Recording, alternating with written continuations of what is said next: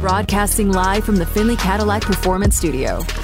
This is Unnecessary Roughness. Caught at the 20, racing near sideline 10, turn to the 5, touchdown Raiders. The crowd applauds because Las Vegas just won, baby. Unnecessary Roughness on Raider Nation Radio, 920 AM. Here's your boy Q. We're efforting Lincoln Kennedy, Raiders Radio Network. We're hoping to get him. DeMond's at the Finley Cadillac Performance Studio trying to make it work. If we catch him, we get him. If not, we'll hear from Mac Hollins in the Raiders locker room coming up around 4:30. Also Hunter Renfrow in the Raiders locker room. Plus, since I went all the way left field in the last segment, I'll definitely get to offensive coordinator Mick Lombardi and also defensive coordinator Patrick Graham as they met with us today at the Intermountain Healthcare Performance Center. We'll meet with head coach Josh McDaniels tomorrow around 11:15. Just got that notification, so we'll do that. And, of course, we'll have that for you here on the show. JT the Brick, he will talk to Josh McDaniels one-on-one like he does each and every Thursday. So you'll hear that either Thursday or Friday here on Raider Nation Radio 920. That'll be a good conversation. And then the Raiders will head out to Pittsburgh and get ready for a Christmas Eve game, the 50th year anniversary of the Immaculate Reception, a.k.a. the Immaculate Deception, like George Atkinson told JT, and I was able to sit there as a fly on the wall and be able to hear that conversation earlier today. Thought it was fantastic. The Raider Roundtable that we did record is available right now, but I encourage you not to go listen to it or check it out on the YouTube until after 5. After 5, when this show gets wrapped up, you can hear the audio version of it following the show right here on Raider Nation Radio 920. But as I mentioned, you can see the YouTube video of it on the Raiders YouTube, and that is available right now. George Atkinson, JT the Brick, and myself. Lots of really good stuff. And, again, I just sat on the wall and listened in the control room while those two were talking and thought it was great. Sometimes that's part of the best conversation is just not having to say a word, sit back and listen to what's going on, because that conversation and what George Atkinson had to say about the Immaculate Reception, that game, everything that it meant, what it meant to him and his teammates was absolutely fantastic. Also, the Raiders have a special coming up tonight on the Raiders YouTube at 7 p.m. Pacific time on that game. And, again, they're calling it the Immaculate Reception because that's what it's coined. But George Atkinson, the great George Atkinson, corrected JT a couple times earlier today and said, no, it's the Immaculate Deception. And love every minute of it. Thought it was great to hear from the great George Atkinson. So, DeMond, what is the answer? What's the dealie? All right. No Lincoln. Well, I'm going to stop scheduling Lincoln until we get a confirmation on what's going on with him. We've scheduled him 3 times now and have not heard from him. So, all right, we'll just not worry about Lincoln, and maybe we'll catch up with them. Obviously not this week in the press box, but maybe I'll catch up with them and find out what's going on around New Year's when the Raiders are taking on the 49ers. So we'll go ahead and get one quick call on. I know we had Bernard waiting on hold, so we'll go ahead and go out to the phone lines at 702-365-9200. We'll bring in Bernard, and then we'll get to some sound from Mick Lombardi and also Patrick Graham. Bernard, welcome to the show.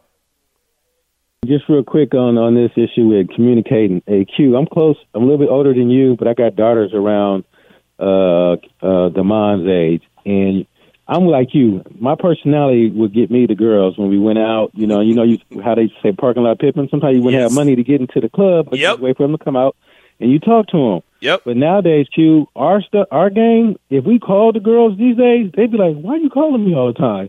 So it might not work for us these days, and that's just how they communicate. I've had little parties over here with my daughters, her friends over here. You think it'd be jumping? They'd be quiet, and they'd be on the phone texting, and they sitting or standing right next to each other.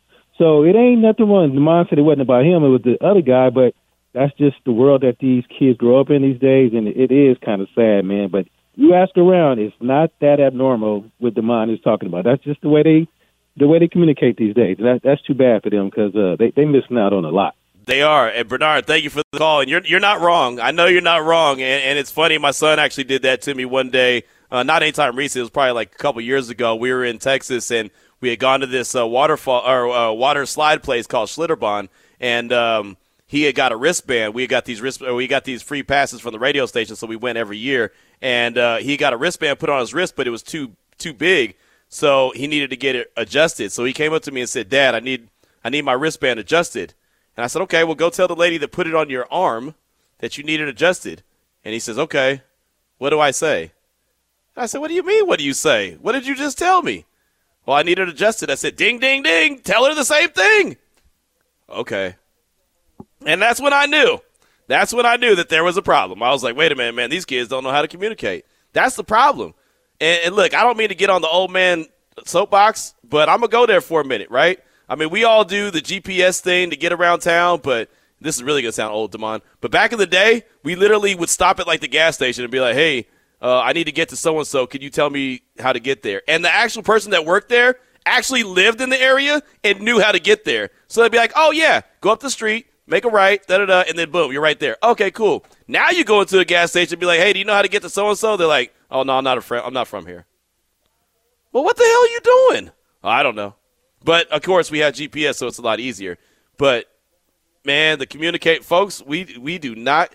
When Bernard said that people will sit around on their phones, I get caught up in that sometimes. Like, I'll be at the house trying to relax, and the wife and Sarah will all be sitting around watching whatever's on TV. Normally it's sports. And then I'll look up, and the wife will be on her phone looking at Netflix. Sarah's looking at her phone. I'm on Twitter.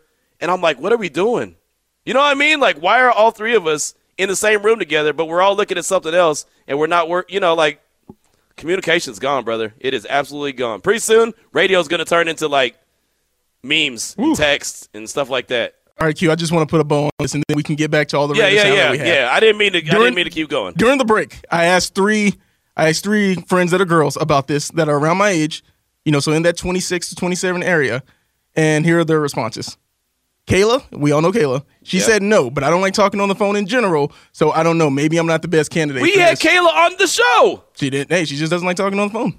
All right. And then and then I text my former roommate, Audrey. Asked her. She said, depends the context. I said, it's not long distance, just a guy in Vegas getting to know you a little bit better. She says no. And then my friend Destiny, she's the one outlier here. I mean, 2 out of 3, so we got to say 2 out of 3 women in their mid-20s don't want to talk on the phone. She says, yes, I prefer phone over texting. It's more personal. Exactly. But I get it. The majority, and going back to Bernard's point, he's not wrong. That's what everyone does. I get it. I mean, we all know we book guests all the time, and how do we get a hold of them? We all text them. We don't, it's very rare that we actually call a guest and be like, hey, so-and-so, this is Q. Can you come on my show this afternoon? I mean, we'll send a text. We will. Or we'll send an email. But more times than not, we'll send a text. But it's just crazy how we just don't communicate. And I'm just glad that I know how to communicate. Y'all don't even know how to communicate. Like Bernard said, you guys are missing out, man. That used to be the fun, is the whole conversation. And, yeah, she might not be a big talker on the phone. That's fine. She could listen. She could always listen. You could always talk. And, look, that was always the thing. I'm telling you, man, I feel like I'm, like, teaching a class here. I should get paid for this. That was always the thing. You could talk to them, but if you listen and listen to what they have to say, you'll also learn so much about them. Like I said, I don't understand how like Bernard said and 901 Raiders said, man, it's like you want to hear and see what they got to say, and they want to see the emotion on your face, and they want to see your reaction. Man, y'all are missing out. But, hey, that's for you guys to do. I ain't got to worry about that. I'm good to go. When the wife gets home tonight, I'm going to talk to her. I'm going to talk. I might call her on her way home. What are you doing, wife? Just wanted to call you, see how you're doing.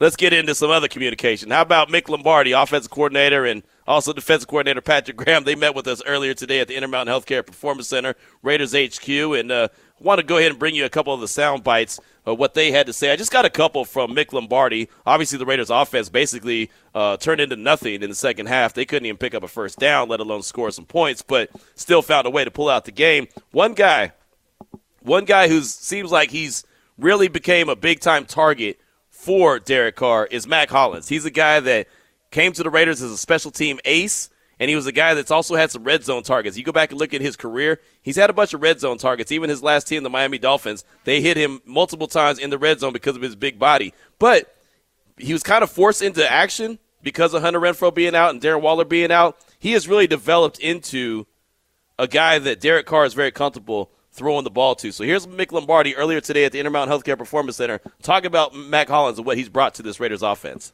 Yeah, I think Mac has done a great job in terms of giving some toughness to the offense and some dependability.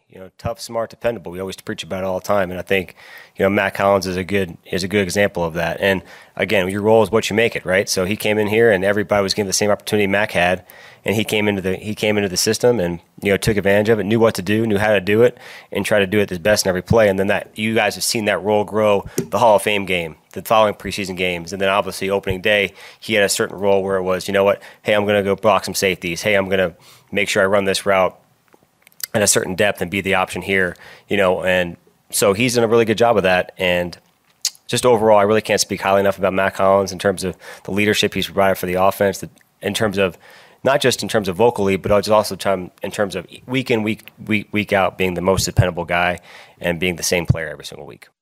So Mac Hollins right there is what offensive coordinator Mick Lombardi was talking about, and what he brings to the table, and how he's really came into the team and came to the team with an opportunity and made the most of his opportunity, right? He's a special teams captain. He's a guy that's always down there. He's playing a lot of snaps. He doesn't want to come off the field. He's very well conditioned. So you got to give him a lot of credit for that. Is he always in the right place? Is he always running the right route? Not necessarily, but again, forced into action when he didn't expect to be basically a number 2, and he is. And a lot of times, and sometimes I'll be sitting in the press box and say, man, Mac Hollins sure is getting a lot of targets, right? I mean, he's one of those guys that Derek Carr goes to and is very comfortable. And we all know Derek Carr doesn't throw the ball to wide receivers that he's not comfortable with. Mac Hollins, he's very comfortable with. Going out to the phone lines now, let's bring in our good friend Lincoln Kennedy. Feels like we haven't talked to him in a while, but Lincoln, thank you so much for your time, my man. I do appreciate you. And we were just talking about Mac Hollins and how he's developed a really good relationship with Derek Carr. How much have you seen him grow with DC so far this season?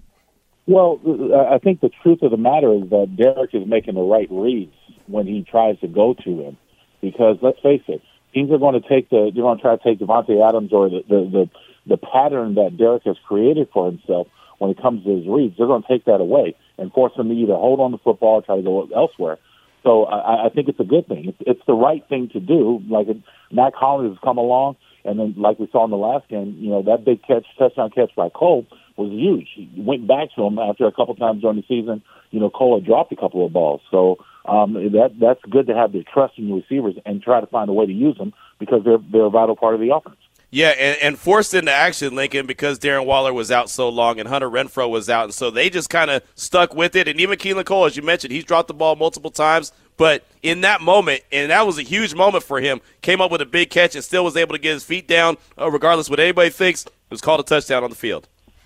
The greater thing was that he was able to get his feet down, and it was the right read. The defense had shifted over to take Davante Adams away and to take Darren Waller away, because they know that's what the Raiders have shown their pattern in the past. So Derek Carr's pattern has been in the past. So having single coverage, the corner was playing high. He was playing soft and off, and he did not, bump on the initial. And Cole got a step on him, got behind him. It was the right thing to do. It was the right read, and Derek made an accurate throw. And like I said, the best thing for it was Cole was able to get his feet down in time in order to make it a touchdown. It was a touchdown. There you go. Lincoln Kennedy here with us on Unnecessary Roughness, Raider Nation Radio 920. Darren Waller, Hunter Renfrow, they made their return on Sunday after being out for the majority of the season. What did you see from those guys? A little rust getting back in the offense. Look, there's still, the Raiders have got a number of receivers that are good at what they do. And Hunter Renfrow, Darren Waller, Davante Adams, those are all, the three main ones. Mm-hmm. But there hasn't been, because they haven't consistently played together, in my opinion, good route discipline. And what I mean by that is in case in the last game, there was a time where Darren Waller stretched out for a ball that was intended for Davante Adams. Mm-hmm. We've seen that a couple times this year. Remember the Tennessee game? Yep. You can't say who was right and who was wrong because you don't know the patterns. But there's got to be better route discipline and route distribution, and an understanding that if these things cross up or these areas cross up, who the ball is truly intended to. And that only comes with chemistry, playing together. It comes in time, and it's going to take some time to do that. So do you think that they're able to develop that chemistry, over the course of the next 3 games, whereas, saying that that's going to be really important for them, these final 3 games, to see what they look like in this offense?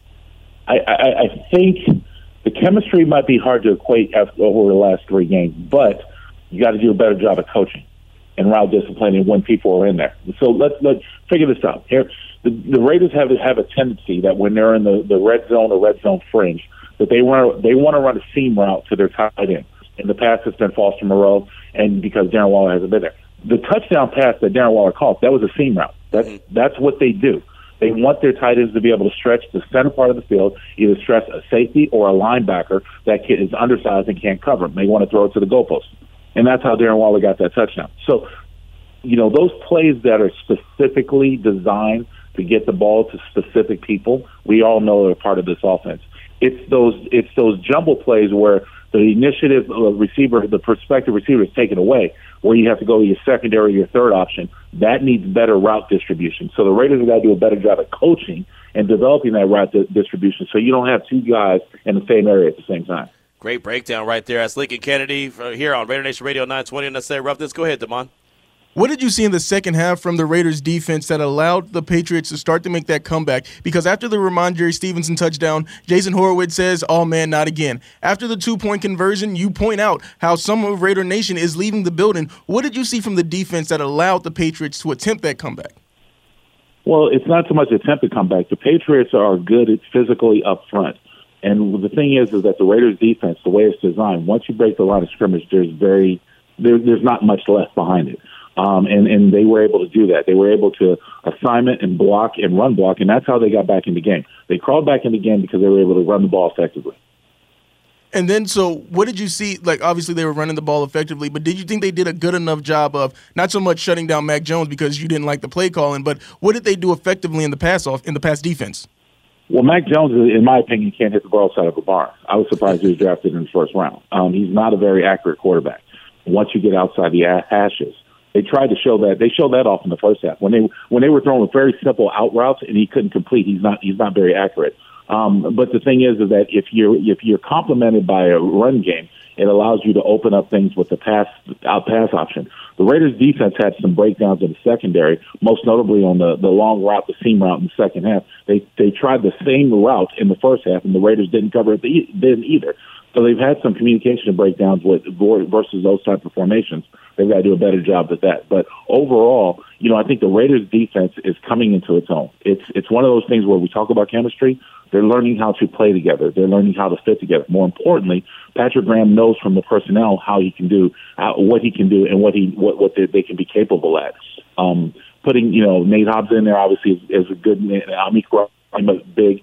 Putting him in that situation rather than Webb and some of the other people they had to deal with or use in those situations because of injury has really given the defense a little bit more bite.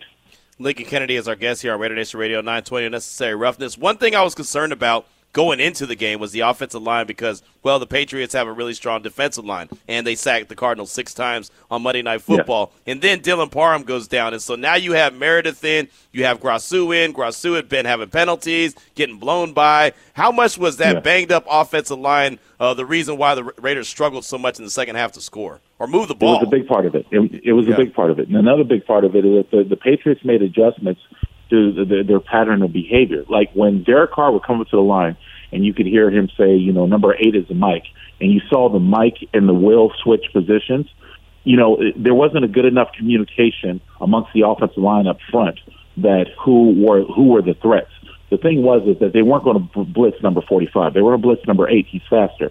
And they did that same Mike dog 3-4 times in the game. The Raiders never picked it up. It always forced Derek out of the pocket to scramble or got sacked. So, they've got to do a better job of communicating. But when you're dealing with two, it's two replacement guards, not two non-starters, right. your substitutions, the center has to do a better job of communicating who's the most dangerous. The offensive line is responsible for the 4 down and the most dangerous backer, the 5 most dangerous. You have to understand when you go into a game like that, it's the 4 down lineman and it's number 8. In wherever he switches, number 8 is going to be the Mike. Just because he switches position doesn't change it. And that's why, I thought there was a lot of times where Derek was doing a little too much and maybe kind of confusing the guys because they never picked up that blitz. What did you see from the pick 6 by Kyle Duggar? Read that what happened, the pattern of Raiders, whenever there's soft coverage, not whenever, most of the time when there's soft coverage on Devontae Adams, the corner is playing off. Derek just picks up. It's a play that he determines sidelines. He determines. He sees that it's a soft coverage. He's trying to get the ball to Devontae Adams. With the corner off, he's thinking he can make a move, at least get 5 yards, whatever. Duggar came down. He read Derek's eyes. He saw the soft coverage. He came down in the space to safety. He was actually coming down for run support help, but he read Derek Carr's eyes, and when Derek stood up and threw that ball, he jumped in front of it. Yeah, he did. I mean, he did, and all of a sudden then is when I said, oh, boy, game on. Here we go again. Yeah, yep, exactly. Here we go again. Thing. That's exactly what I said. Lincoln Kennedy is our guest here on Raider Nation Radio 920. Well, Lincoln, we know how it closed out. We heard the call from you and Jason Horowitz when Chandler Jones closed it out with a crazy play that I never thought I'd see, especially from a Bill Belichick-led team. What was going through your mind when that final play happened? New England has been regarded for the last couple of decades as the most disciplined team in the National Football League. And to see something like that was absolutely mind-blowing, jaw-dropping. I mean, I can't find enough words to describe it. I would never have thought I would have seen that out of a New England team. And I know in all honesty that it was just two young guys trying to make a big play. Mm-hmm. But it was a lack of discipline. It was a poor judgment call that cost them. And I'll be interested to see if those guys are with the team next year or as the season closes out, because I think Belichick has been one where he gets rid of guys like that, and so it could be a costly move. But the fact is that what's funny is that we were speechless. Jason and I know I was speechless. Jason did it all when he described it. I'd never seen anything something like that. But when I listened to the New England the radio call, and I heard Zolak said that was the dumbest thing I've ever seen, and then you heard the Westwood One, ESPN radio, whoever did it, their call. It was just like, you got to be kidding. Every color commentator said that, what the hell are you doing? Mm-hmm. Right. The Raiders will take it when it's all said and done, but it's really foolish for a number of reasons. And the biggest reason that I can say is that New England had taken all the momentum back. Yes, the Raiders did march down and get a touchdown. And you can call it like you want, 50-50, been lucky to get that. And yeah, but New England had stolen all the momentum. They had a plan that suffocated the Raiders offense in the second half. And that's why the game became like it did. And just to go overtime, coaching-wise, either Matt Patricia or Bill Belichick should have said, or even Mac Jones, just down the ball. Right. We got this. Let's take our chances. We've harnessed. We've taken out the wind of their sail. So just down the ball. Why were they even running plays to begin with? Was foolish to me. Yeah, something that I also wanted to ask you about was that offensive play calling, because on the broadcast where they basically threw it in the red zone 3 times in a row without running the ball or even attempting a QB sneak, you basically were calling out the dumb play calling. So what do you think about seeing Matt Patricia up close and personal calling a game? Well, look, it's foolish to me because you saw the way the Patriots offensive line was pushing around the Raiders in the second half, right? The fact that you're down on the 1 yard line and you decide to throw it 3 times? Right. What is that? But I think that's what happened when you have an inexperienced coach trying to make decisions. And look, there was no secret they kept about it. Mac Jones has said he did not like the play calling. He was frustrated with his team that didn't hire a true offensive coordinator and the way they were going about it. But that's their problem, their issue. It's just that we see a tendency throughout all games. It's not just Raider games. Every game where I think a coach tries to overthink things. Mm-hmm. Where you try to play into the analytics or whatever. Just do what's simple. It's not a hard game. It really isn't. And so when you get down on the 1 yard line and your 6-inch line, and you've got that big offensive line, and you go from shotgun, you try to throw a football 3 times, why? Yep. I mean, why? Simple. Yep. So it's just foolish to me. And the last thing I want to ask you about is you finish off your portion of the broadcast by saying, tuck that. How much do you still not like the Patriots? It's no secret. I still don't like the Patriots. And look, I feel that I was on the field when Tom Brady and the Patriots got their start as far as their Super Bowl runs and their dynasty for 2 decades. They controlled, a lot of the NFL. That was the call that I think that went the opposite way. And so when you have the long sort of look at Cole's touchdown and decide whether or not he's in or out. in the past, I felt that those calls had gone against the Raiders. Yep. Agreed. But since it went for the Raiders, I was really surprised. It was the right call because the angles that I saw, you couldn't definitively say that he was out of bounds. It was the right call. So they got it right. I will commend them that. But in the past, it's worked against the Raiders. So there was sort of a sense of validation at the end when Jason and I were talking with JT the post game show, and I just thought about it. You know what? Tuck that. How about that? You tuck that, New England, because that's what you get. All the Patriot fans that were making noise, staying around. I feel sorry for the Raider Nation fans that didn't witness it or heard about it on the news, but they stayed there. They wanted to stay there, had fun. It was validation because up until that point, we hadn't beaten the Patriots since the last time I played, and that was a long ass time ago. Yeah, yes. And you know what? That was a great way to sum it up, man. Tuck that. I loved it. That was a great call by you and Jason. You guys are doing a fantastic job. Thank you so much for your time, Lincoln. We'll catch up with you on Thursday if that's good with you, and we'll talk about the game on Saturday, on Christmas Eve. Of course, the 50th anniversary of the Immaculate Deception, according to George Atkinson. Yeah, of course. Yeah, I look forward to it, guys. All right, there he goes. Lincoln Kennedy, the great Lincoln Kennedy, giving us some time there. We definitely appreciate him as always. There you go. Wasn't sure we were going to be able to get him, but we got him, so good. And then there you go. We'll seal the deal with them on Thursday. We'll look forward to Christmas Eve's game, talking all things Pittsburgh and talking all things Raiders with Lincoln Kennedy. 4:26 is the time. When we come back, we'll go inside the Raiders locker room. We'll hear from Mack Hollins. We'll hear from Hunter Renfrow. We'll hear from you. This is Raider Nation Radio 920.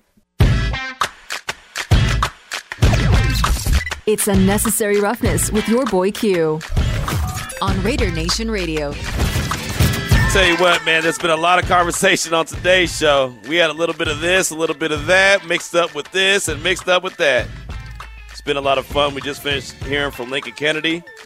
We're able to catch up with him. He gave us his thoughts on the game on Sunday, and that's official like a referee's whistle. After today, we can put a bow. We can close shop on everything Patriots Week 15 action and look forward to Week 16 when it comes to the Pittsburgh Steelers. So we'll start to get a preview of that team coming up tomorrow on the show, Thursday on the show, Friday on the show.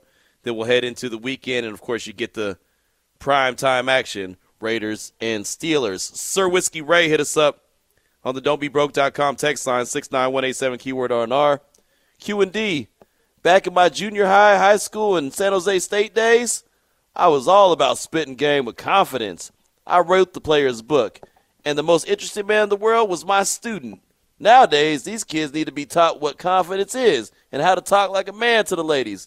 Damon, put your rollerblades on, and we'll hit the strip, hunting for some fun. That's from Sir Whiskey Ray. There you go, Damon, as you sit in the Finley Cadillac Performance Studio and just shake your head. I'm not going down to the strip looking for anything with anybody. You lost me when you said we'll hit the strip.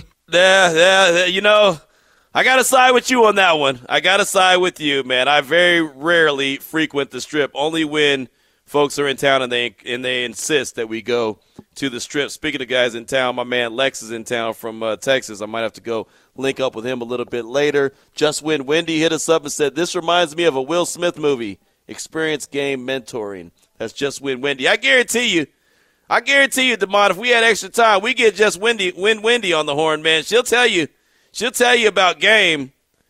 Just Win Wendy wasn't on an app talking to other dudes, you know what I mean? Like, Wendy was talking. You know Just Win Wendy. We hang out with her. She's all about the conversation. She ain't about none of that app and texting and all this other stuff. She about that conversation.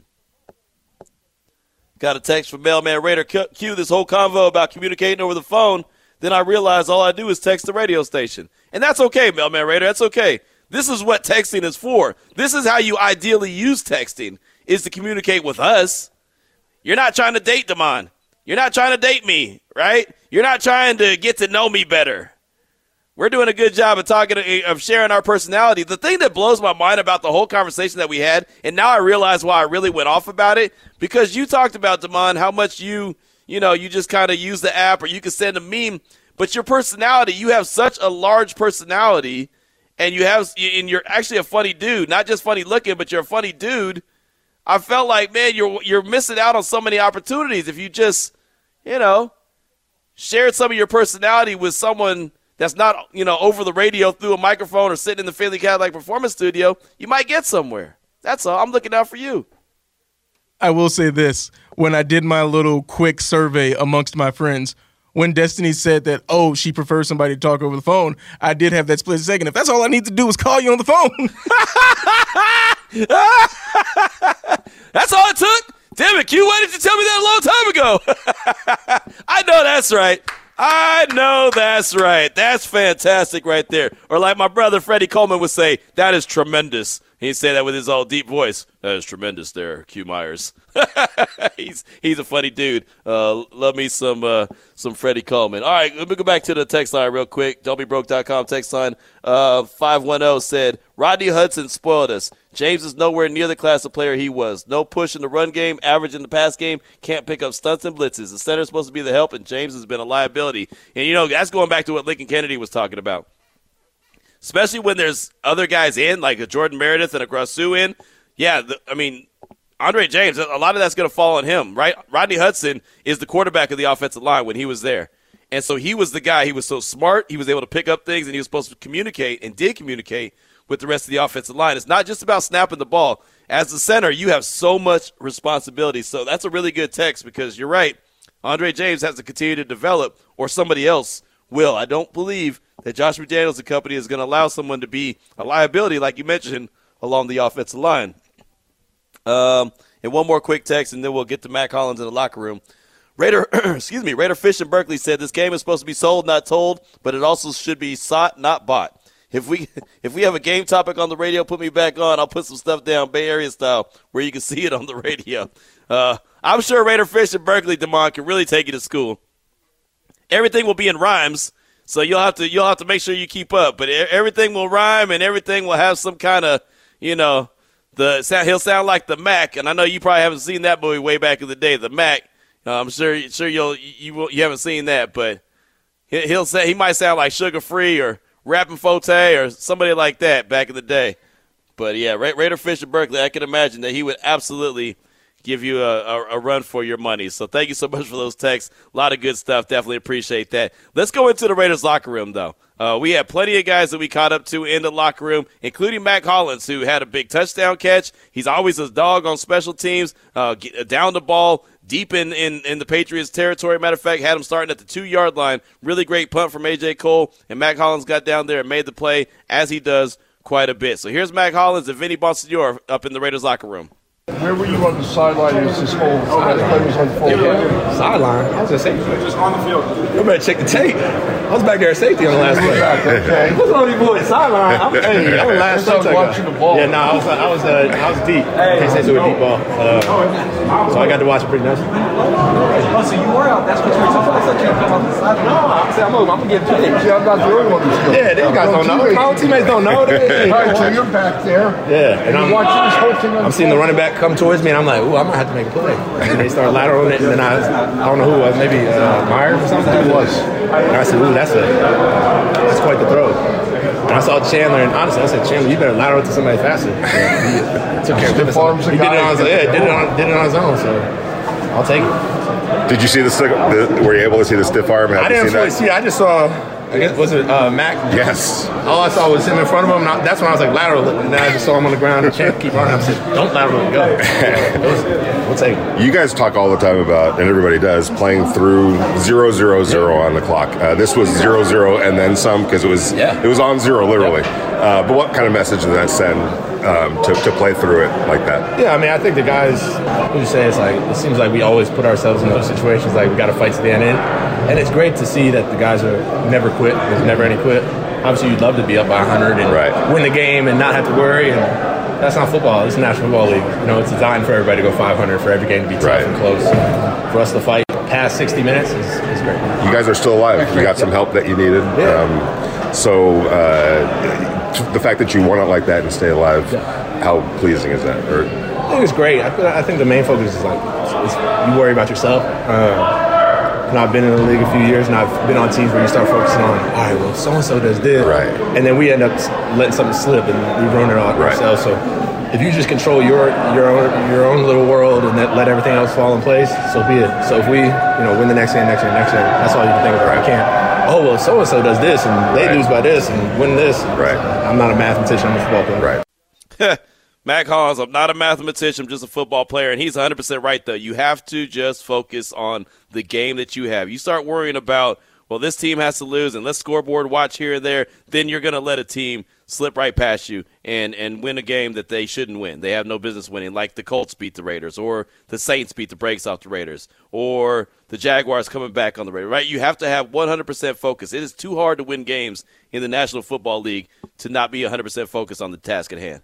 And in Mac Hollins' personal experience last year with the Dolphins, they were 1-7 getting into Week 9, and then they went on a 7-game win streak. They went to be 8-7. They lose to the Tennessee Titans. They go 8-8. They win the last game of the season, but they still don't make the playoffs. So I'm thinking that last season is exactly what he was talking about. You're on a 7-game winning streak, and you're thinking, hey, if we do this and we do that. So he's the best person to ask because it just happened to him last season. You don't want to look too far ahead in the schedule. No doubt about it. Great point that you brought up. Rob in Oakland hit us up on the don'tbebroke.com text line at 69187, keyword R&R. All of us old heads could be giving this talk to ourselves when we were 26 years old. Poor Damon is getting an avalanche of 20-plus years of experiences from success and failures from all of us, but none of what I'm hearing is wrong. That's from Rob in Oakland. And I'll tell you, man, the one thing I can say about myself, and I can't speak for nobody else but myself, the one thing I never had a problem doing in life, and obviously we all see what I do for a job, my profession, I never had a problem communicating. Man, I was the best talker. I couldn't do no homework. Well, I just didn't do any homework. I didn't do a whole lot of things that I was supposed to do. But when it came to talking, it didn't matter if it was in class, out of class, this, that, and the other. I could talk, right? I was always going to talk. So that was always the preferred method by me. So, if you get me, if it's almost like what I say now, if you give me an opportunity, I'm going to maximize that opportunity. If you just allowed me to get that opportunity to get you on the phone and communicate just a little bit with you, I'll take my chances. If I fail, I fail. But, hey, you know what? The confidence level was always 150%. There was never a lack of confidence. If I had an opportunity to get you on the phone, I felt like I was going to seal the deal just like that because, well, the personality was going to shine. I sure didn't have to worry about no app, no writing no messages on no apps and all that other stuff. I didn't do none of that, man. It was all conversation. How many times did we have conversation in traffic? How many times did we pull up at a light and we look over and be like, oh, man, homegirl looks good. Hey, girl, roll your window down real quick. Hey, what's up? Womp, womp, womp, womp. Let me get them numbers, man. I'll call you in a little while. All right, cool. Da-da-da-da-da. You know what I mean? Like, even that, as sad as that sounds, Damon, we did it. We did it all the time. 4:42 is the time. We'll take a quick break, come back, hear from Hunter Renfrow inside the Raiders locker room. We'll close things out. It's Raider Nation Radio 920. Now back to Unnecessary Roughness with your boy Q on Raider Nation Radio. Got Raiders Roundtable coming up at the top of the hour. JT the Brick, George Atkinson, and myself. JT and George had a fantastic conversation. I definitely encourage you to stick around and listen to that. I just was part of the show. Just me and JT. I wanted to be known. The show that was the show was JT and George. It was fantastic stuff. I definitely encourage you to stick around and listen to that. Again, it's coming up at 5 o'clock. You can check it out on the Raiders YouTube page. And at 7 o'clock tonight, they also have a special, the Immaculate Reception, where they'll go through it, break it down, different players that were there involved in it, talking about it. Just really good stuff. 7 p.m. Pacific Standard Time on the Raiders YouTube. You can check that out as well. So plenty of Raiders content for you following this show. We've had a lot of good stuff that we've talked about on the show today, heard from players in the Raiders locker room. We'll continue to do that. Before we do, though, I did want to go over the injury report. I just got hit up on Twitter saying, Q, was there no practice today? No, there was no practice today, but they did put out an injury report today, tomorrow, and on Thursday. Also tomorrow we'll talk to head coach Josh McDaniels and get an update on some of these guys if he feels like, especially the offensive linemen, if he feels like they could possibly come back and play on Saturday, like Alex Bars and Dylan Parham. If they had practiced today on the injury report, they would not have participated. So both those guys, both dealing with knee injuries. Parham left the game on Sunday with the knee injury. Bars has been out now for a little while with a knee injury. Also did not participate. Jackson Barton, offensive tackle, dealing with a back injury. Also did not participate. Cornerback Rock Yassin dealing with a knee injury. He's been out for a while now. And then running back Zamir White was a new entry on the injury report with an ankle injury, would not have participated either. Safety Deron Harmon dealing with a shoulder and neck injury would have been limited. Darian Butler, the linebacker, would have been limited, dealing with a quadricep injury. And Andrew Billings, the defensive tackle, dealing with a fibula injury, would have been limited. And Jermaine Illuminor, dealing with a wrist injury, was a full participant in practice today. So, we'll get another injury report tomorrow and also one on Thursday. Now, let's go back inside the Raiders locker room real quick, and let's hear from the slot machine. Let's hear from Hunter Renfrow. He made his return to the lineup just like Darren Waller did on Sunday and came up with a big catch. It's just nice to see Hunter out there. So here's Hunter Renfrow following the game. On the sideline, what was your vantage point? I was over, sitting with the receivers, and we were getting ready for overtime, right? Right. We were actually talking, I think Derek was over there, and we were kind of talking like, because Coach McDaniel's big on situations, and we were like, all right, what situation is this? And kind of talking to if we were on offense, and they kind of hit it out there, and he threw it back, and immediately I was thinking, is this the time for that? And Chandler caught it, and I thought he was going to pitch it back to it was a DP or somebody was standing back there, but Chandler looked good running and scoring a touchdown. Did you see the stiff arm? Oh yeah, that was textbook right there. That's what you work on. You guys always talk about playing through to the final 0-0-0. This one took 0 and then a little bit, but yeah. What's the message? Yeah, I mean, me and Mac were actually talking on the sideline there, and I looked at him, and we were like, we see some wild stuff right before the play, and because Amik almost picked it off, right, and to have that happen was pretty cool and special. But you keep battling, keep fighting, and we've had enough of them going the other way this year, so it's finally get one. Hunter Renfrow in the Raiders locker room following the game, and you hear him talking about him and Derek was sitting there, and I don't know if you've seen the video, but the Raiders put it out, and they kind of timed it up with Jason Horowitz's call. It's a little mashup. It's a really cool little video that they put out where Derek and Hunter are looking up at the Jumbotron, and Derek actually described this following the game in the media session. He said, I was looking at the Jumbotron. I wasn't even looking at the field, and it's like, okay, this is happening. All right, there's a pitch. Oh, there's a lateral. Oh, my, there's Chandler Jones. And so you see their reactions. It was really good, really well done by the Raiders. So when Hunter says that he was kind of looking up with Derek and everything, they weren't really worried about it, he's not lying. And the other thing about it that really stood out to me from that, what he had to say to Mon, was the fact that he was talking about, Josh McDaniels is big on situations. So the players said, what situation is this? Right? So that just shows you, again, what Josh McDaniels is working on and trying to make sure that the players are fully aware of all situations. So I thought that was kind of a big deal that he brought that up himself, that, hey, what situation is this? Yeah, Coach Mick Lombardi, he mentioned it when he was at the Electrum today as well, where it's, hey, we preach situational football. He says that, obviously he's on the offensive end, so he has no, obviously, he can't speak on the Patriots, what they're teaching over there, but situational football is so important to preach to the team. And he didn't say tell them about, or, it's something that we try to talk about. You preach to the team situational football. Right, exactly. And so it's funny, when you think about the Patriots, and again, I don't want to praise them, but, it's just so weird seeing a team that is known for being very disciplined and being on top of their game to get caught up in that moment. And again, like Lincoln said when he joined us, he's like, hey, those are two young guys trying to make plays. I totally get that. I really do. I don't blame them for just saying, hey, you know what? That was a big gain. Maybe we could take it to the house and end this thing. I don't blame them for that at all, right? We talk about playmakers all the time. It's just funny and strange that a Patriots team did that. You think about this, right? One of the big Achilles heels for Derek Carr that a lot of people have talked about is him trying to run to the end zone and stretch out the ball and try to stretch it over the goal line, and then it gets knocked out of his hand, goes out of bounds, and it's a touchback. And, what have we always heard about that? Bill Belichick tells their players, do not ever extend the ball. Do not ever extend the ball. Do not ever extend the ball regardless, right? Don't go for that play. And even earlier this year, Josh Jacobs said, and I think it was week 5, against the Chiefs when they went for that 2-point conversion, and he said they always tell us don't extend the ball. Again, situational football because they don't want that ball knocked out of their hand, go out of bounds and be a touchback, be a turnover. So, for a team that I know preaches that all the time, it was so strange seeing the Patriots do what they do. But again, I get it. Young dudes trying to make plays. Oh, you want me to go to Max Crosby? I thought you just had something great that you were going to say. All right. Damon said, Damon's the boss. At least on Twitter he is. He don't have no game, but he'll tweet it to you. No, just kidding. Anyway, here's Max Crosby in the Raiders locker room following the game. Max, where were you and what was your vantage point?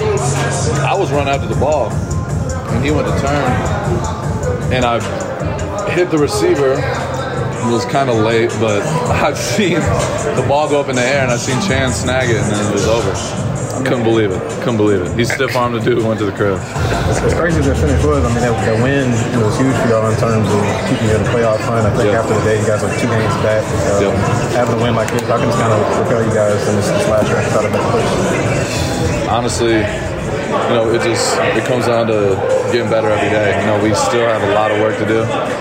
We got to go to Pittsburgh, and it's going to be cold, and it's going to be a hostile environment. So we just got to, obviously get our bodies right, enjoy this tonight, and then, we're back to work tomorrow. Max, everybody talks about playing through the 4 zeros, but that was literally the case. That it was on 0 when that play unfolded. So what's the message there? Coach talks about it all the time, 60 minutes, and we've had a lot of games that are more than 60 minutes, so it's just, it's every game this year, it seems like.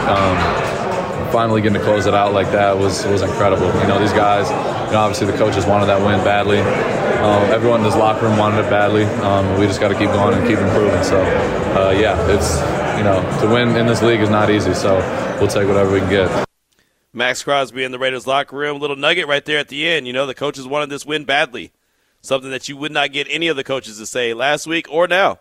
How badly we talked to Josh McDaniels tomorrow. If I said, hey, how badly did you want that win on Sunday? He'll tell you it's just another game. Just another game on the schedule. Now we're on to Pittsburgh. That's what he'll say. But you heard Max Crosby. The coaches wanted that one bad. Players in the locker room wanted that one bad. That one meant something, right? We asked Chandler Jones after the game about making that play against his former team. It meant something to him, right? Deron Harmon, former Patriot. It meant something to him. Brandon Bolden, former Patriot. It meant something to him. I mean, it's just what it is. It's just natural. It's human nature. You can't help yourself. So that was good stuff in the locker room, both from Hunter Renfrow and Max Crosby. We also heard from Mack Hollins earlier in the show, and, of course, Keelan Cole, who had that big touchdown catch. A couple more quick texts as we close out the show and make way for the Raider Roundtable with JT the Brick, George Atkinson, and myself.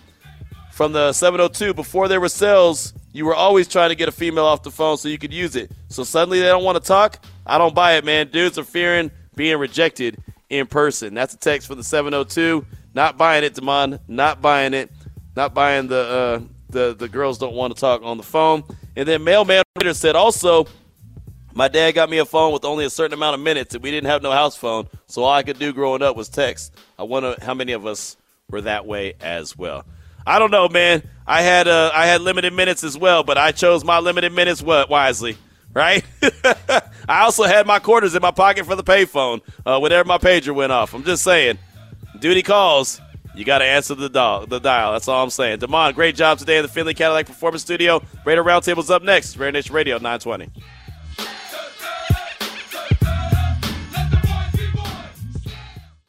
Christmas Day tripleheader of NFL action. It all kicks off Sunday in sunny Miami at 9:30 as the Green Bay Packers